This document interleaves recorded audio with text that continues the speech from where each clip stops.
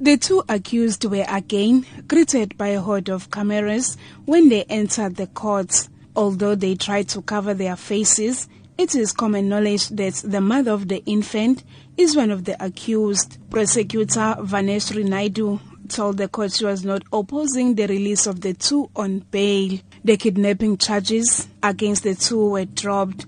Instead, charges of fraud and defeating the ends of justice were instated. KwaZulu-Natal NPA spokesperson Natasha Ramkisinkara elaborates on the reasons for this. The NPA thought that it would be in the interest of justice to pursue charges of fraud and defeating the ends of justice against the accused, in that the charge of kidnapping was something that was fraudulently done by the accused.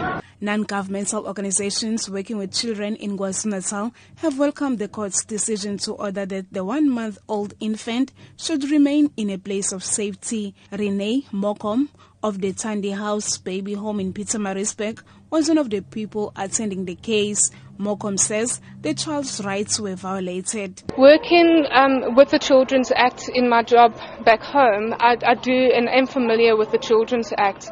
And at that point, the child was in immediate danger. There were mixed reactions following the release of the two accused on bail. A concerned member of the public and herself a mother, Nomkosi Mkombe, believes the court was too lenient. I feel as if our emotions have been played with by these two people, and yet they are granted only 1,000 rand bail.